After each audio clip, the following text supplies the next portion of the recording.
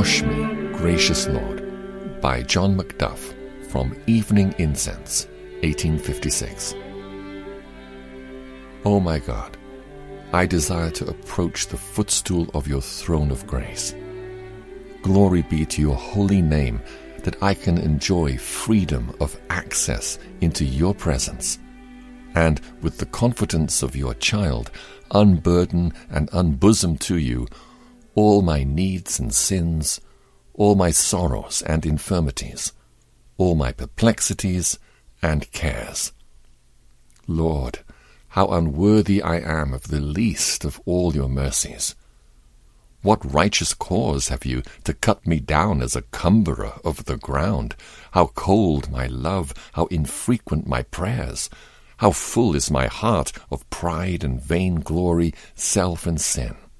How little have I habitually realized your nearness, and sought your favor as my chief good. There is enough of coldness and formality in my best approaches to your footstool, to lead you in your wrath, to spurn me forever away.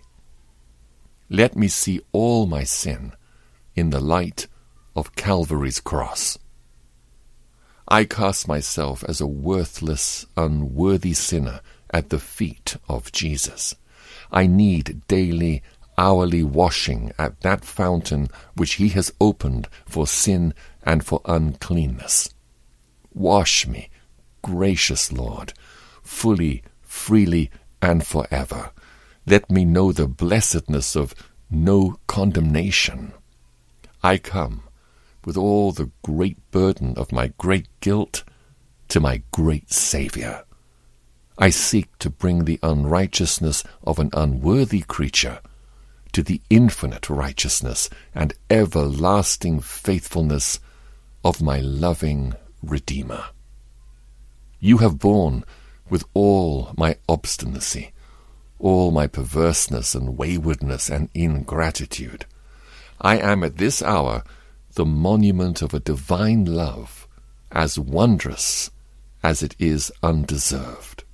Where would I have been, blessed Jesus, but for you?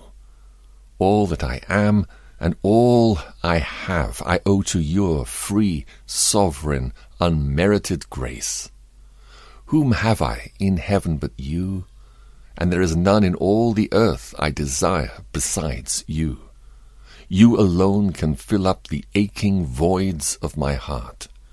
In vain can I look to a transient world or to the perishable creature for solid peace and permanent enjoyment. You are the only refuge for my sin-stricken, woe-worn spirit.